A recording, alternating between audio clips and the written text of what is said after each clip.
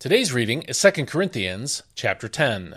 Now by the mildness and gentleness of Christ I appeal to you, I, Paul, who am humble when face to face with you, but bold when away. I beg you that when I come I may not need to be as bold as I expect toward those who presume that we live according to the flesh. For though we live in the flesh, we do not wage war according to the flesh. The weapons of our warfare are not the weapons of the world.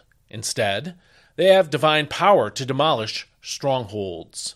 We tear down arguments and every presumption set up against the knowledge of God, and we take captive every thought to make it obedient to Christ. And we will be ready to punish every act of disobedience as soon as your obedience is complete. You are looking at outward appearances. If anyone is confident that he belongs to Christ, he should remind himself that we belong to Christ just as much as he does. For even if I boast somewhat excessively about the authority the Lord gave us for building you up rather than tearing you down, I will not be ashamed. I do not want to seem to be trying to frighten you by my letters. For some say his letters are weighty and forceful, but his physical presence is unimpressive and his speaking is of no account. Such people should consider that what we are in our letters when absent, we will be in our actions when present. We do not dare to classify or compare ourselves with some who commend themselves. When they measure themselves by themselves and compare themselves with themselves, they show their ignorance. We, however, will not boast beyond our limits, but only within the field of influence that God has assigned to us, a field that reaches even to you. We are not overstepping our bounds, as if we had not come to you. Indeed, we were the first to reach you with the gospel of Christ. Neither do we boast beyond our limits in the labors of others, but we hope that as your faith increases, our area of influence among you will greatly increase as well, so that we can preach the gospel in the regions beyond you.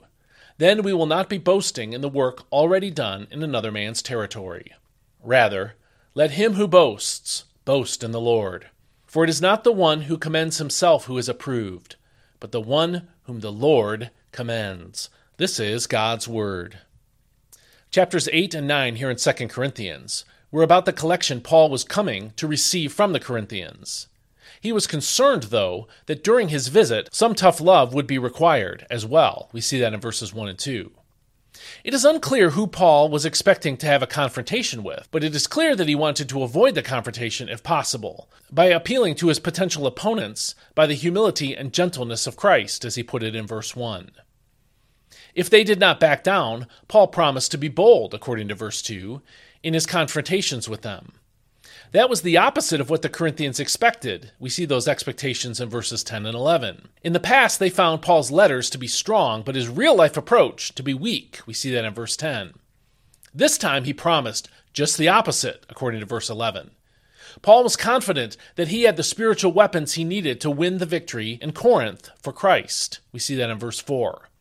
And what were those weapons? They were argumentation in verse 5 and church discipline in verse 6. When Paul says, we demolish arguments and every pretension that sets itself up against the knowledge of God, and we take captive every thought to make it obedient to Christ, he is speaking of the battle of ideas, the battle of truth claims. When he encountered false teaching, he was more than prepared to defeat their arguments with his own argumentation. He was also capable of subjecting thoughts to the lordship of Jesus Christ. What we see in the first 6 verses of this chapter is that spirituality and clear thinking and communication are not enemies, but partners to the glory of God. Unfortunately, there's a lot of teaching out there that disparages a godly use of the mind and trades it in for something that sounds or feels more spiritual. To Paul, using his mind for the glory of God to rebuke and correct false teaching was a deeply spiritual act. Developing his mind was part of living to the glory of God. So was using it for the good of God's people. I find that a lot of Christians are not readers. We spend little time developing our minds and filling it with great content to be used by God.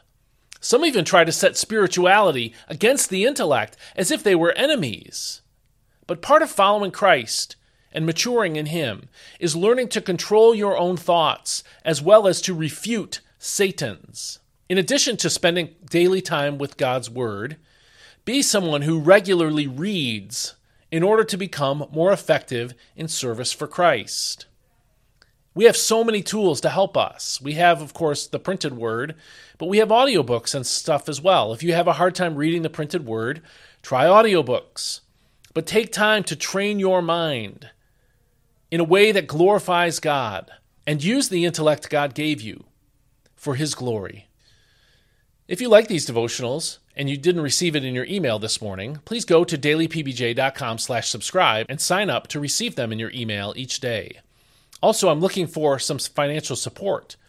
Please go to dailypbj.com/support if you'd like to help with that.